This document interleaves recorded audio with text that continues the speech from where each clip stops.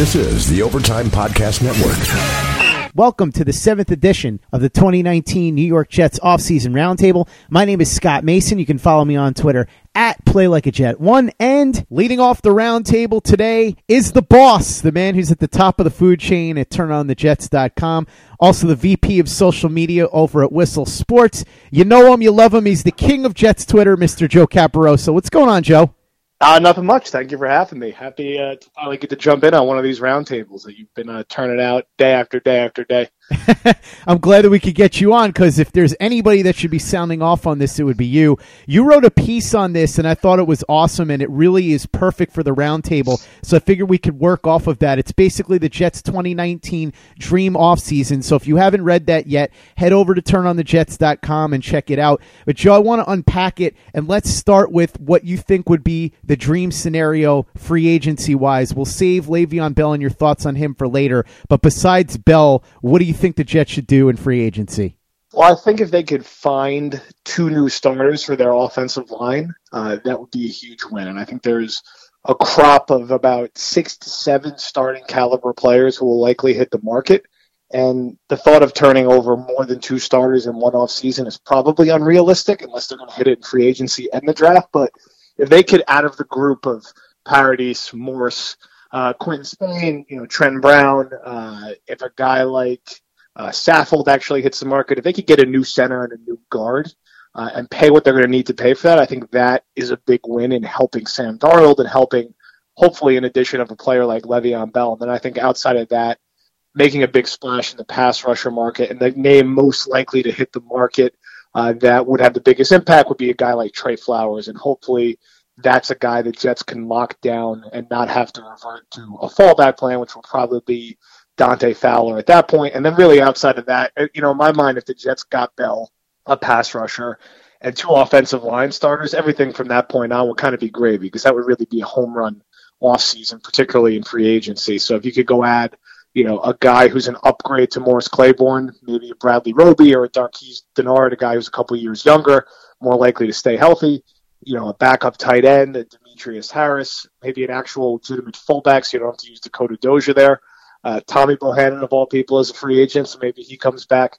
But those are more just spare parts to round out the roster. And I know that doesn't address receiver, but in my mind, if they had that type of free agency period, you go into the draft knowing you want to be aggressive at cornerback, receiver, and still offensive line. You mentioned in your piece that you believe the Jets should go all out to get Le'Veon Bell. Can you unpack why? Yeah, and I feel like this is going to continue to be a primary debated topic on Jets Twitter and has been for a while. And I think with Bell, no one believes in the lack of value of the running back position more than me. It is definitely an interchangeable position. I think the Jets are in a very unique situation where they need to work outside of traditional team building needs. They need to compensate for how negligent they've been on the offensive side of the football over the past 5 or 10 years. They have a quarterback on a rookie contract, which is a unique benefit to have. They have over $100 million in cap space, so they can pay Bell without it really hurting their ability to add talent at other positions. And the money lines up well when they're not paying Darnold that much money. Bell is still only 26. He's in the prime of his career. Any contract he gets will have a reasonable out after the 2nd or 3rd year, so the Jets aren't hurting themselves 4 or 5 years down the road. He's also a player who will make an impact not just in the run game, but in the pass game. Great in pass protection, great pass receiver out of the backfield. The guy who's caught over 80 passes in a season multiple times, something that nobody on the Jets has done at a running back or a receiver position, really, since Brandon Marshall. So he is someone who makes life so much easier for Sam Darnold. And this is all about making life easier for Sam Darnold and helping his development. It's a rare situation where a guy with Hall of Fame talent and potential Hall of Fame credentials hits free agency. And this is why you have $105 million in cap space, so you can pounce and take advantage of an opportunity like this. Yeah, and I think it's a combination of things, like you're saying. It's the fact that the Jets have all this money. It's the fact that they desperately need a weapon. And it's the fact that, as you said, Le'Veon Bell, even though he's technically a running back, is a lot more than that. He's a massive weapon in the passing game. I'm not saying he's the best running back since Marshall Faulk, but I think he might be the most complete overall player at the running back position since Marshall Faulk. Yeah, I think it's a fair thing to throw out there, and I think it's a similar kind of impact and style of play. And I think it's easy to forget how good Le'Veon Bell is because we haven't seen him play in a year, and there'll be some recency bias and how good is this guy really? This guy was the best running back in football the last time he was out there. Tore it up in his last season in Pittsburgh, had a massive game, even though they lost to Jacksonville in that playoff game. He will immediately, if he goes back to the player he was, is immediately a top 2 to 3 running back in the NFL, if not the best running back in the NFL. And that is just a rare situation where he is a guy who could theoretically go out, run for 1,200 yards and 8 touchdowns for the Jets, but also catch 75 passes and add another 600, 700 receiving yards. And all those plays that were dropped, fumbled, yards left on the field by McGuire, Cannon, Crowell last year, Bell makes plays that those guys just simply can't. Scale of 1 to 10, how concerned are you about the red flags, the injuries that he's had, the fact that he's been suspended twice, the fact that his teammates were raiding his locker, which shows that maybe they had grown a little tired of him? Any of that give you pause? Look, I think there's fair concerns. It's probably like a 5 or a 6. Anyone who hits free agency, even Bell, is going to have some type of red flag or concern. Otherwise, that player doesn't hit free agency, whether it's injury, whether it's character, whether it's limited production. I think, with Bell, Pittsburgh was able to win with him plenty of times, win plenty of divisions, win plenty of playoff games. Without him this year, they did not make the playoffs and had the 31st ranked running game in the NFL, I think, despite the success that James Conner had and the other guy's name is escaping me right now, but they cycled through another running back in the back half of the season who played well as also Jalen Samuels. So I think, look, this is not without risks. He's been suspended before. He's missed an entire year. But you need to take a risk when you ignore the offensive side of the football. And when last offseason, when you had $100 million in cap space, you spend that money on Tremaine Johnson, who stunk, Spencer Long, who's cut already, Isaiah Crowell, who was probably about to be cut, Terrell Pryor, who's cut already, and Avery Williamson, who might not fit in your new defense now that you're going to a 4-3. So you got to kind of compensate for everything that didn't happen last offseason. Joe, what do you think about the possibility of making a trade for somebody like Antonio Brown or A.J. Green? I know A.J. Green's had the injuries. Antonio Brown, there's a lot of whispers going on around Pittsburgh that he's a bit of a locker room destroyer. Those guys that you would look into, are there other guys that you might look into also on the trade market? I mean, I think they have to turn over every rock because free agency is inevitably going to be a bit of a disappointment. Many of the players that we want to see the Jets go after will probably be kept by their current team, or there's going to be other teams competitively going after them, whether it's the Colts, the 49ers, or other teams with a lot of cap flexibility. So I think they have to explore the trade market. If you could actually get Antonio Brown for only a third-round pick, and you have 2 third-round picks, I don't know why you wouldn't strongly consider that. I don't know exactly what Cincinnati would be looking for from A.J. Green. Both of those guys come with question marks, but it's kind of a similar argument to Bell. The money lines up with Darnold's rookie deal. You're helping Darnold develop. And for everyone who's concerned again about the character stuff and the culture stuff, the Steelers won plenty with Antonio Brown. The Bengals made the playoffs repeatedly with A.J. Green. The last time the Jets had a quote-unquote malcontent receiver in Santonio Holmes and Braylon Edwards, they were in the AFC Championship game back-to-back years. Teams can overcome these things if they're winning. And I think every Jet fan is tired of hearing about culture while they go 5-11 every single year. People want to see points. They want to see touchdowns. They want to see the team win football games. You have to go outside the box and take some risks. Both Brown or Green would be a risk, but the Jets have to do their due diligence because the free agent market at receiver really isn't that inspiring. While sports can bring us so much joy, it can also bring us a lot of unwanted stress, and that stress can make it difficult to concentrate, relax, and get decent sleep. Sunday Scaries was launched in 2017 by 2 best friends and business partners, Bo Schmidt and Mike Sill. They operated a full-service bar with 50 employees and were always exhausted. They tried all kinds of products, but they didn't work. Then they started experimenting with CBD. They loved the effects and regained control of their days and nights, but they wanted better CBD products. So what they did for themselves was specially formulate CBD gummies with vitamins D3 and B12 that were super consumable, easy to take on the go, and effective. Long story short, their specially formulated CBD products and vitamins helped relieve the overwhelming angst they felt on a daily basis. So in July 2017, they named the company Sunday Scaries and began sharing their products with friends and launched their online store at sundayscaries.com. With tens of thousands of customers, monthly subscribers, and a 100% money-back guarantee, Sunday Scaries has always been on a mission to transform a worrisome nation into a chill one. And right now, we have a bonus for you. Get 25% off all products at sundayscaries.com when you use the code OVERTIME. Again, 25% off all products at sundayscaries.com when you use the code OVERTIME. This is the Overtime Podcast Network. Let's talk draft now, Joe. What are your thoughts about the number 3 pick? And then we'll get to some other guys that we might look at in other positions that you could target in the mid to late rounds. Fan base right now seems that everybody wants to trade down, either that or if Nick Bosa slides, which doesn't seem likely. What do you think? What would you do at number 3? Would you be looking to trade down? Do you have anybody targeted at that spot? Yeah, it's a tough spot, and I think it makes sense that everyone's on the page of trading down because it really looks like with how the board is going to break that Bosa won't be there, and you're kind of left picking from defensive front 7 players who are not sure how they're going to fit or what kind of impact they're going to make. So trading down is easier said than done. Hopefully some of these teams are going to be desperate for a quarterback, and the Jets could move back to a spot where they're a little more comfortable taking a Jonah Williams or one of the other top-ranked offensive linemen or cornerbacks, a guy like Greedy Williams, a guy like Byron Murphy. Maybe they address corner or offensive line in that 8 to 16 range if they could trade back, and then you get an extra second-round pick or whatever else you get back, and you have more flexibility to try to plug all the holes that they have across the roster. Joe, I have to push back on you a little bit, only because I understand what you're saying and that the Jets have gone to that well a lot of times, but they are switching defenses now. And I'm telling you, man, I don't know how much you've watched of him, but Quinnen Williams is a special player. And if he could be a young Ndamukong Suh minus the baggage that Ndamukong Suh had, I think they should strongly consider staying at number 3 if he's on the board. You would be totally opposed to that?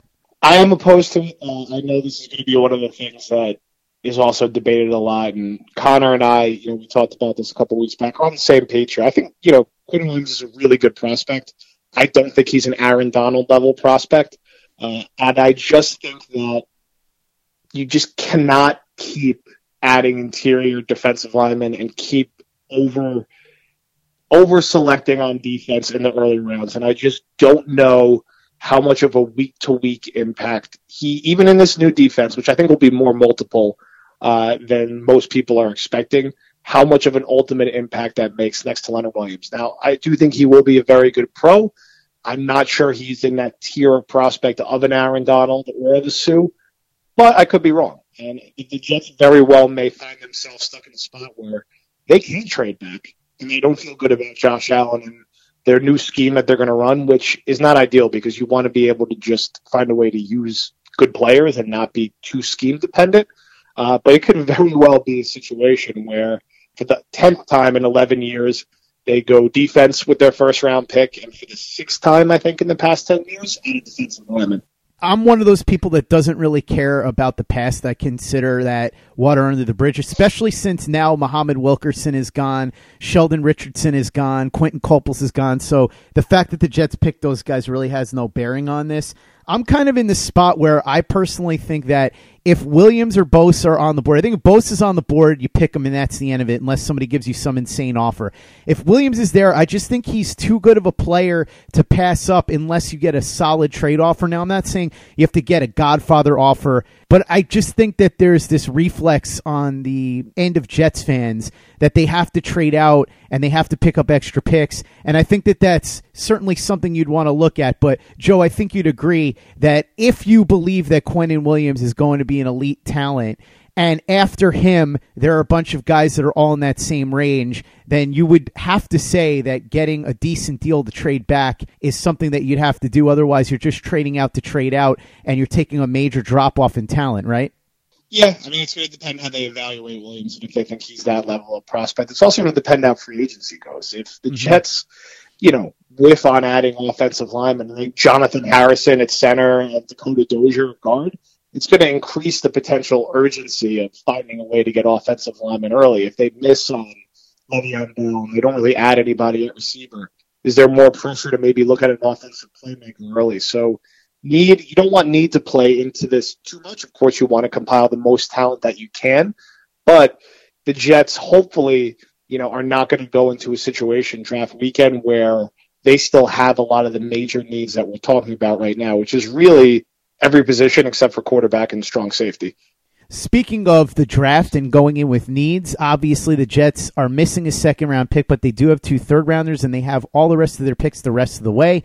Any positions that you'd like to see addressed that could complement some free agent pickups, and any specific players that you like in the mid to late rounds? I want to see them take way, way, way more swings at the premium positions, which are cornerback, offensive line, pass rusher. Obviously, quarterback is not going to be a thing, but take your swings in the 3rd and 4th round in particular at those spots rather than interior defensive linemen, which they've done repeatedly. If you look at the positions that they've concentrated on, last year they drafted 2 more interior defensive linemen and traded a pick for once. They had 3 in a single draft. I'd like to see them get more cornerback talent in the room, get more depth on the offensive line, regardless of the additions that they make in free agency. And, the early indications are that it is a pretty deep offensive line class when you look at some of those middle rounds. I want them to draft younger. I want them to stop drafting 24 and 25 and 26-year hopes. These guys are unlikely to take that next jump in the NFL, and they've kind of plateaued athletically. Just if you look at the Jets' recent history, every time they have drafted old, it really has not worked out. And they've drafted older than just about any team in the NFL. And really the only 2 guys who have been successful somewhat have been Shell and May, but both of them ended the season on IR and are dealing with serious injury concerns. Brandon Shell's already 27. Marcus May is already going to be 25.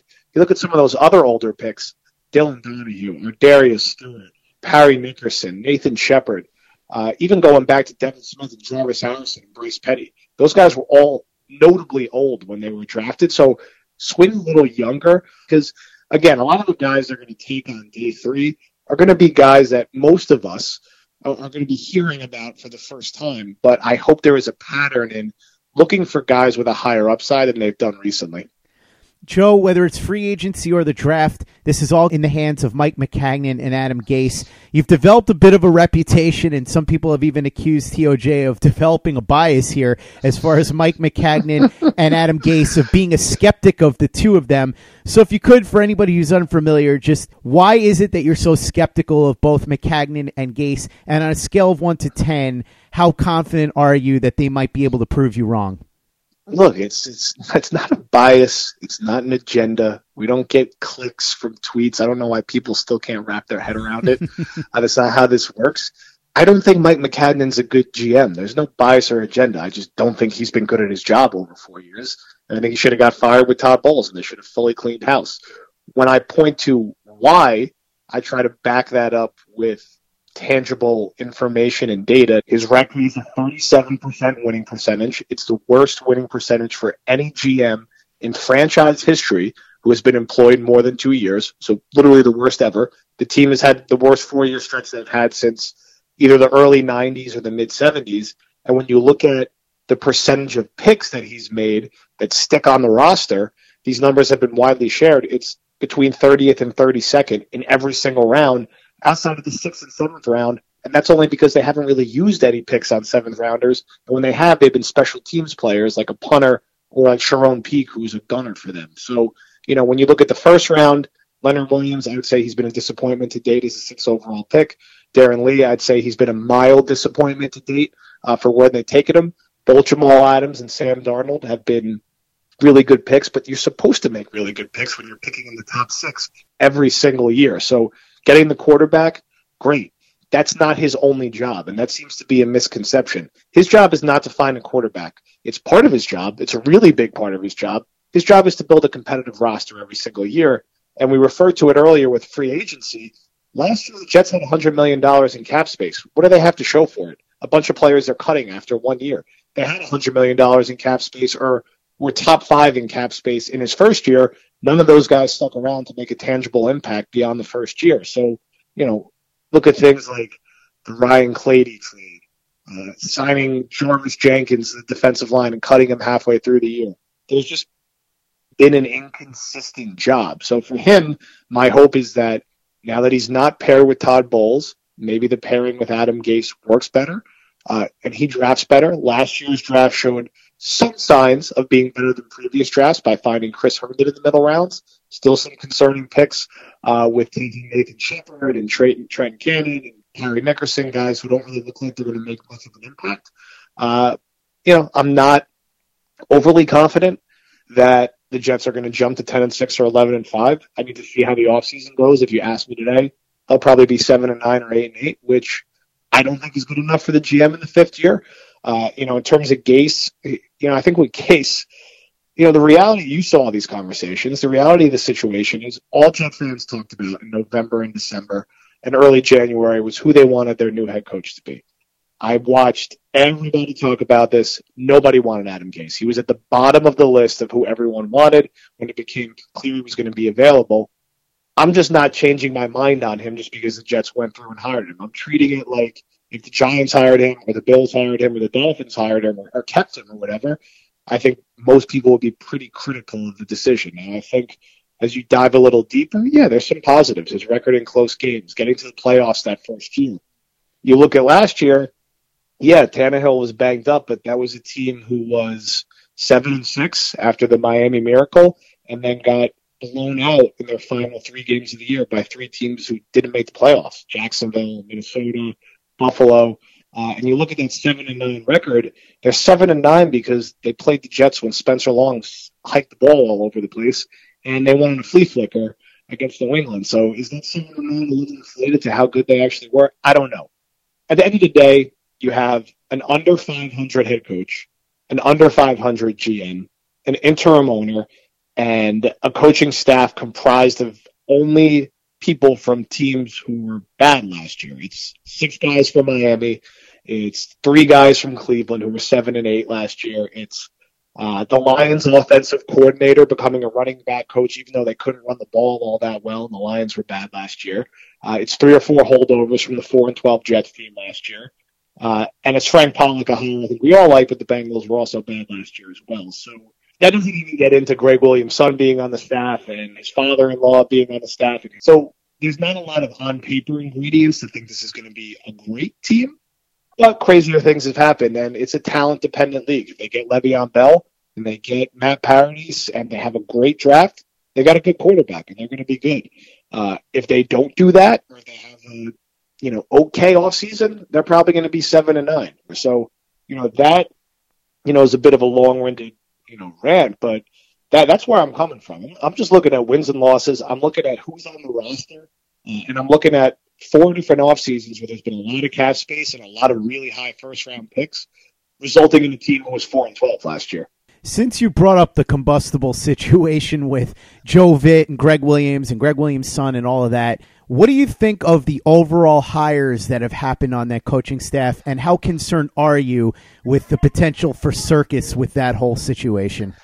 Yeah, I don't. There's definitely something there. I don't know how you can get mad at some of the different Jet writers for pointing this out. I mean, Adam Gase hired his father-in-law, who testified against Greg Williams in Bountygate, so that's something.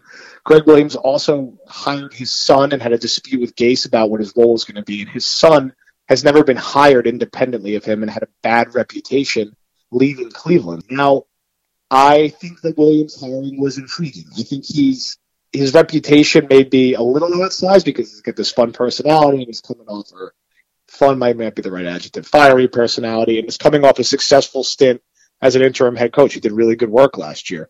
So I think it's an intriguing move and a needed sort of shakeup after the Todd Bowles, Casey Rogers, the way they were managing things. I like the offensive line hire.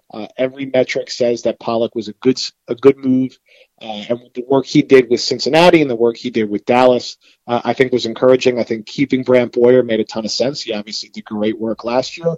Outside of that, I think the rest of it has been, a little concerning. I mean, Dow Loggins is a bad offensive coordinator. There's no one who would ever be excited or would have been excited about making him your offensive coordinator. You could say Gase is calling the plays all you want. He's still the offensive coordinator. He's still in the room. He's still designing the game plan. They don't have a quarterback coach, so he's kind of functioning in that role as well. The rest of the guys are, guys that Gase brought over from Miami, and Miami really wasn't all that good the past 2 years. So There's definitely potential for some fireworks. I think defensively, they're going to take some strides forward and be more boom or bust than they've been in the past and make more big plays. Offensively, I think they'll be better because Jeremy Bates was awful and won't be an offensive coordinator again ever in the NFL. The question is, how much better can they be? Joe, last question. Uniforms. What are your thoughts? It's been fun and interesting watching all the rumors pushed around. I talked about this a little bit on one of my podcasts. The information I have is that we'll get that release probably around April 4th. That will be a different shade of green, a different logo that's not too radical of a change. It does sound like there's going to be a black alternate jersey that will be sold as well. And that's all I got about it. I don't think it's going to be like, a complete insane change like some of the designs I've seen out there, but there will be a notable difference to the logo is the impression I've gotten. There you go. You heard from the boss, Joe Caporoso, owner of TurnOnTheJets.com, VP of social media at Whistle Sports. Joe, what do you got cooking over at TOJ? I know you've been writing, it seems like 2 columns a day lately. Well, we just released our latest podcast on TOJ, which had Eric Allen from the New York Jets, had some really interesting insight on what's going on in the building in Florham Park. Released my 12-pack on the Jets' dream offseason. Working on a longer article that's a deep dive into Gase's tenure in Miami. And then next week, we'll actually have a 12-pack on my predictions for what will happen this offseason rather than my dream offseason. Hey guys, this is Greg Peterson, host of the podcast Hoopin' with Hoops. Despite the fact that college basketball is in the offseason, it's never too early to get a jump start on taking a look at these teams because there is now 357 of them for the upcoming 2020-2021 college basketball season. I'm going to give you guys a deep dive on every last one of them, keep up with all the transfers in college basketball, and so much more. You are able to subscribe to Hoopin' with Hoops on Apple Podcasts, Google Play, Spotify, Stitcher, TuneIn, or wherever you get your podcasts. This is the Overtime Podcast Network. Next up on the roundtable, somebody you're very familiar with if you're on Jets Twitter, but also if you listen to Turn on the Jets Digital because he's the co-host of one of our great podcasts here, What's Your Point? You can find him on Twitter at Paulie_BRUZ, and he's also a contributor to ESPN Utica, Mr. Paulie Bruzzese. Paulie, what's going on, man? Hey, Scott, what's going on? It's been a little bit. We've got some things in the works for What's Your Point, some new things, some tweaks and changes. So we're just trying to get that finalized and stuff. But it's been a little bit of a quiet, few weeks after the Super Bowl. But time for things to start picking up. Free agency is in less than a month now, so looking forward to it. Yeah, free agency, the draft, the whole shebang coming our way. It's going to be a very busy time if you're a Jets fan, and I'm excited for it. But let's start with what's already happened, and that's Mike Maccagnan staying and Adam Gase coming in as the new head coach. What are your thoughts on both of these things? So, we've had some time to digest this, so I'll start with Maccagnan first. I didn't think he was in any jeopardy of being fired. Yes, the track record over the last couple of years is not good, more bad than good, if you will. While there's been some free agents that he has signed that, may have been considered the big ticket signings for this franchise, they've been kind of short deals. Spencer Long, which we were a player with that we were happy with when it was signed, he's now gone. You've got Crowell, who's rumored to be gone. Obviously, the contracts were set up right to let the Jets get out of them. But, when you're spending money on free agents, you want them to contribute, and they're expected to be here longer than, one season. Like I said, I didn't think Maccagnan was in trouble of losing his job, but now all the chips are in the center of the table, if you will. This season is the most important season off-season in Jets franchise history. You've got the quarterback. We're very comfortable with that, but now it's about surrounding that quarterback and building this roster up. Something that, other than really the first round, Maccagnan hasn't been able to show he can do, with draft picks. So I'm sure he knows that his seat is as warm as can be, and he does need to deliver. No more of this, the Jets were in until they weren't in, or I think as Caporoso likes to say, the all almost team or something like that. We can't finish second fiddle. Le'Veon Bell is a player that the Jets need to target and need to land. It automatically boosts this offense, automatically adds to a piece for Sam Darnold to grow with under his rookie deal.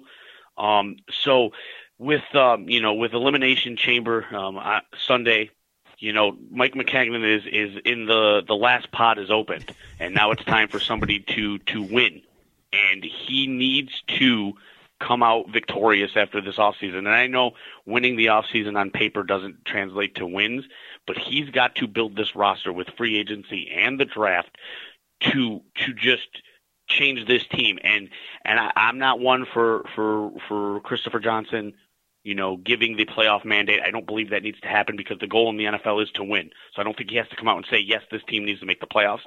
But from my standpoint, this team needs to be a competitive team next year. This team needs to win 9, 10 games next year. Maybe they might miss the playoffs by a game, but they need to be a competitive team next year. And players from past drafts and this current draft need to be contributing for this team in the 2019 season. So what about Adam Gase? Oh, yes, of course. The AFC has this weird thing where they switch coaches and the Patriots stay the same, and they switch players and the Patriots stay the same. Initially, everybody knows I wasn't thrilled with it, but I was also happy that it wasn't Mike McCarthy. With Gase, I do like that he is an offensive-minded coach. I know a lot of people are unhappy with Dowell. I can't ever say his name, so we're going to call him Bilbo Baggins, the offensive coordinator. Guys do that, especially with Gase calling the plays. They want guys that are familiar with them, in their system to help, teach the quarterback. He didn't want to hire a quarterback coach as well, so it's only going to be, him and Logan's working with Darnold. So less mouths in Darnold's ear, I guess. But we've got to see what he's going to put out there. I mean, Ryan Tannehill is not the quarterback that we think that Sam Darnold can be. So I'm interested to see how they work together. We know he has a lot of offensive mind concepts. I don't put a lot into the stamp of approval from Peyton Manning because, just because you like somebody doesn't mean they're going to be successful. But I am willing to, taper my initial frustrations and let it play out before I continue to have negative reactions because, like I said, what we think Sam Darnold can be is a hell of a lot better than what Ryan Tannehill is. So I want to see, the development over the first, 2 years at least that we expect where Darnold can be. And that's Gase's, main job. The staff as a whole is quite interesting. I love the Greg Williams hire. But if these guys might be fighting at WrestleMania at MetLife Stadium, before we even get the season kicked off. So it's interesting. Like I said, I've come down a little bit as I'm not angry about it anymore. I think I was just annoyed because I was obsessed with Cliff Kingsbury, as everybody knows. And that's who I wanted when it all came down to it. But, the organization is going to do what they do. McCagnon and Christopher Johnson felt like, the best hire for them might have been Gase. So now we see where it takes us. And, if it turns out how the last few hires are in about 4 years, we'll be having the same discussion with the next head coach. You millennials and your instant gratification. I keep telling you, if you're going to have Joe Vitt versus Greg Williams, it's got to be at next year's WrestleMania because you need time for a proper build. Come on, Paulie. Yeah, but, I mean, it just, it just makes sense because everything's right in MetLife this year. You might as well rush it. And, it doesn't have to end clean. That's true. You could do that and then have a return match at one of the other pay-per-views in a Hell in the Cell or something like that. I think that may be where we're heading with this coaching staff, but fingers crossed that somehow they find a way to work out all the past demons among them. Let's get to free agency now, Paulie. You touched on Le'Veon Bell before, and we're going to come back to him. I want to go more in depth with you on that in a little bit. But first, let's talk about other free agents. Anybody else you like besides Le'Veon Bell that you think the Jets should target? See, it's so hard for me to talk about free agency early because you don't know who's going to be tagged. I could say, yes, I want the Jets to sign Tank Lawrence, but at the same time, I mean, who really thinks he's going to hit free agency? You've got other guys that you want to think about, like, a D Ford. Is he going to hit free agency? Is Clowney going to hit free agency? So it's so hard. But what I will say is it sounds like that the Broncos are going to let Paradis, the center, test free agency. That was reports coming out of Denver earlier in the week before their Flacco trade, that they're going to let him kind of explore the trade market, the free agency market. And I think that is where the Jets need to go right away. I mean, even while talking to Bell, their main priority right now needs to be getting a center because, I mean, with Spencer Long gone, obviously we weren't expecting him to be here, but we don't have a starting center right now. Is our starting center going to be Jonathan Harrison next season? I mean, I don't feel comfortable about that. So Paradis is a guy I think that is imperative that the Jets make a move to sign a veteran, and I think he's an ascending player in my opinion too. So, they've got to solidify this offensive line as much as we want to talk about building up that defensive line.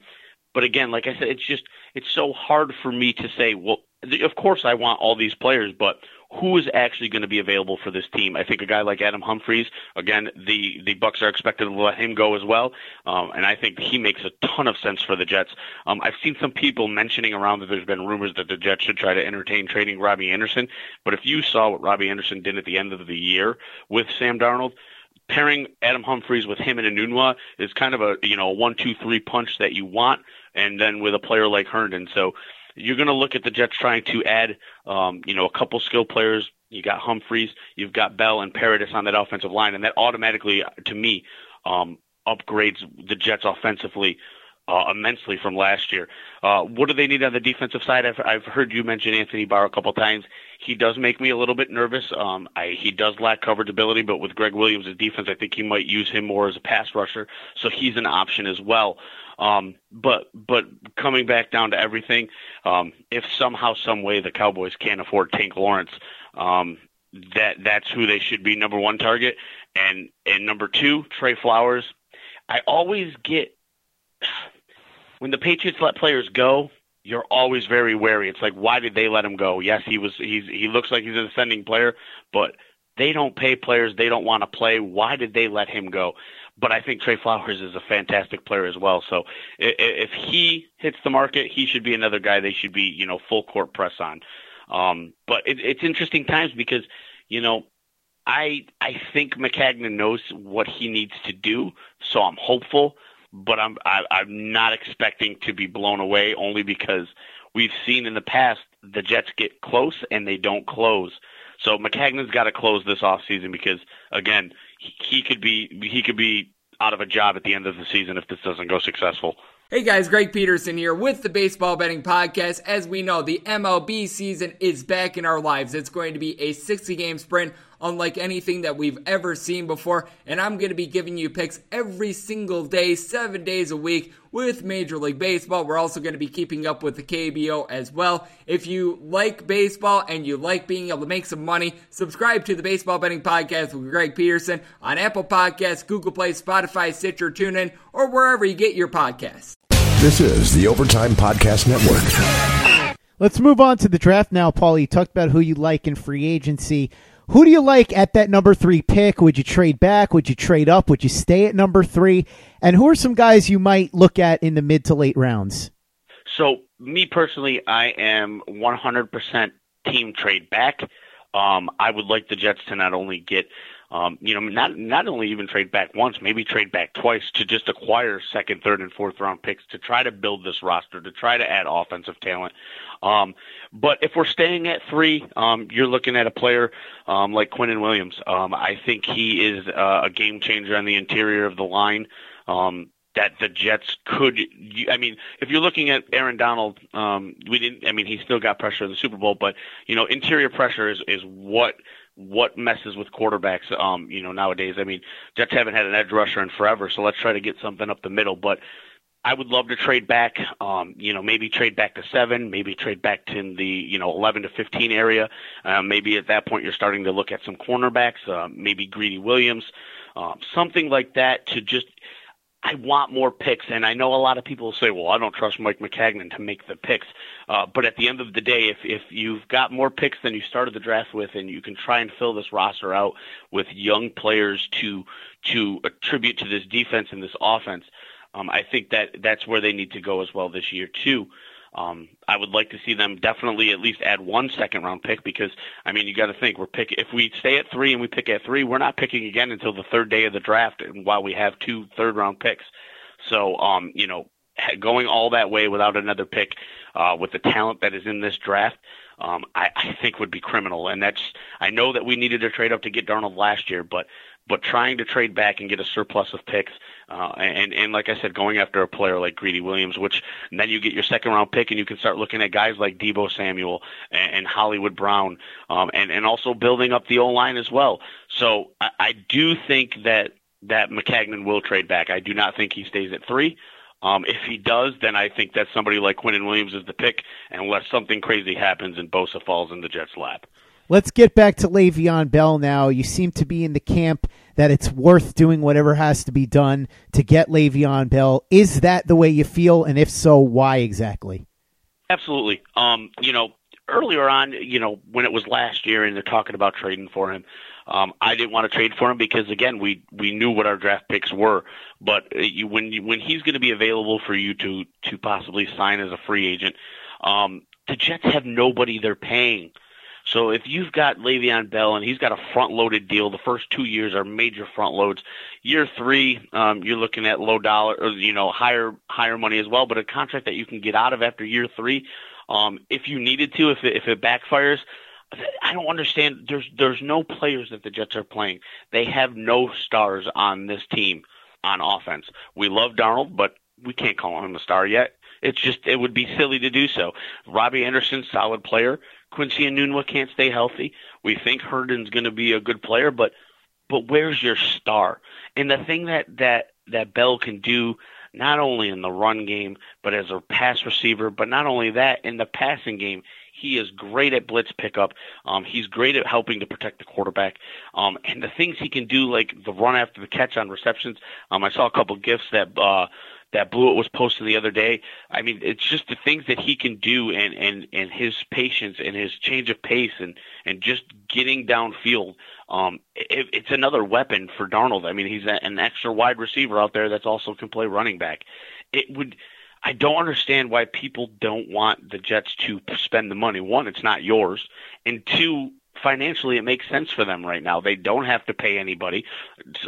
Jamal Adams, who they're going to eventually have to pay, isn't up for a contract yet. Sam Darnold's not going to be up for a contract. Are they really going to pay Leonard Williams? I don't think so, unless, in this new defense, he kind of has a resurgence and looks like the player we all thought he was going to be out of USC.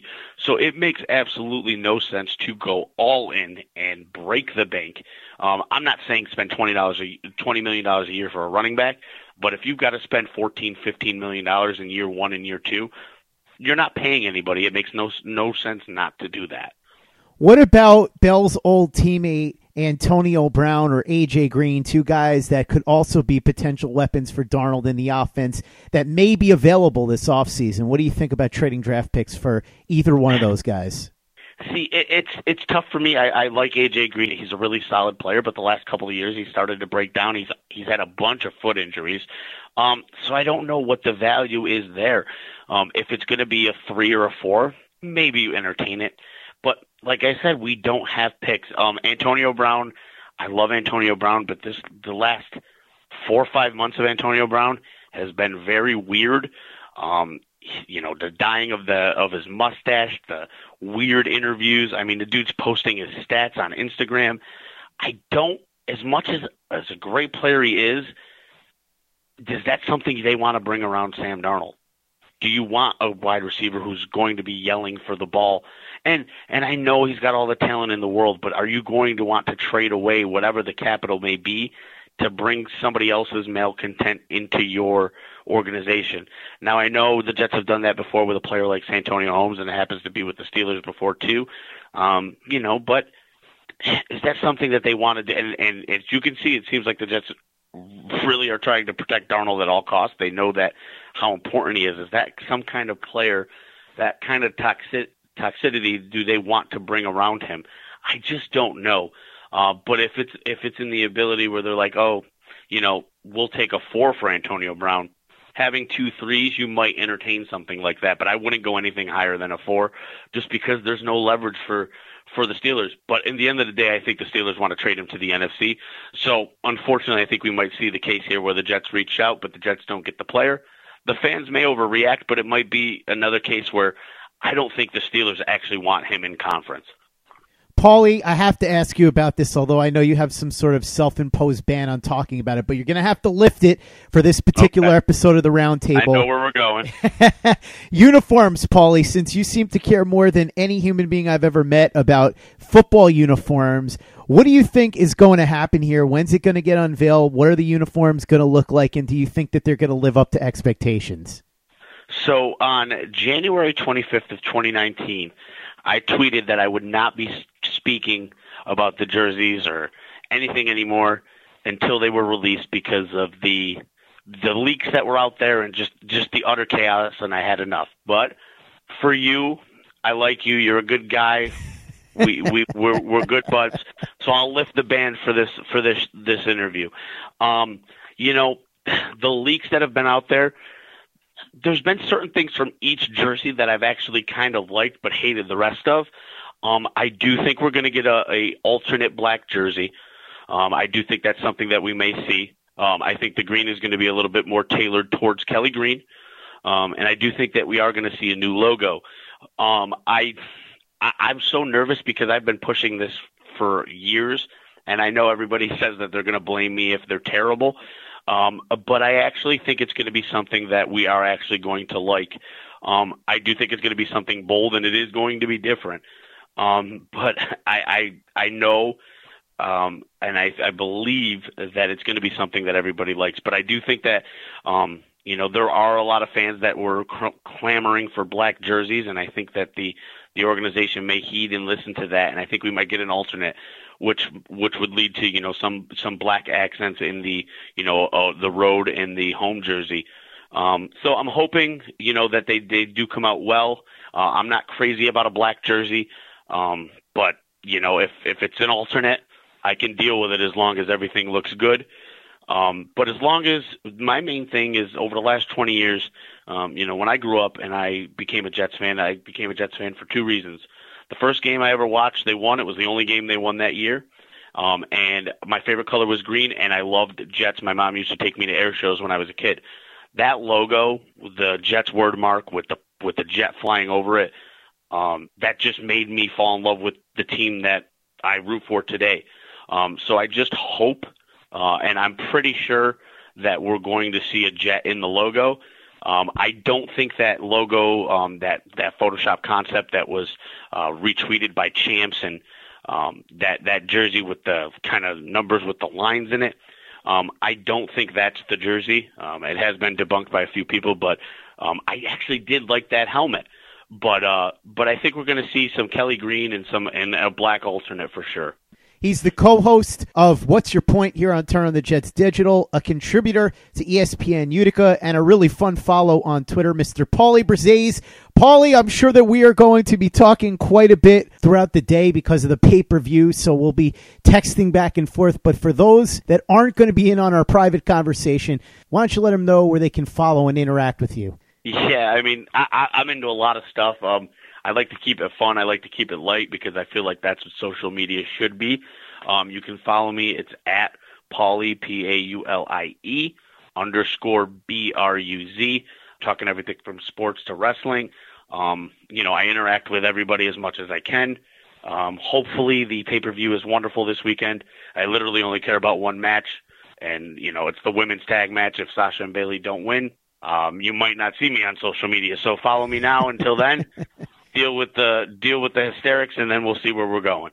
I don't want to say Paulie has a Sasha Banks obsession, but it's entirely possible that he has a whole room in his house dedicated to posters and memorabilia of her. I can't confirm that for sure, but in my head, he has that room in his house. Thanks again, Paulie, and thank you for listening. Don't forget, for all the latest in New York Jets content and podcasts, you know where to go. It's Turn on the Jets Digital and turnonthejets.com.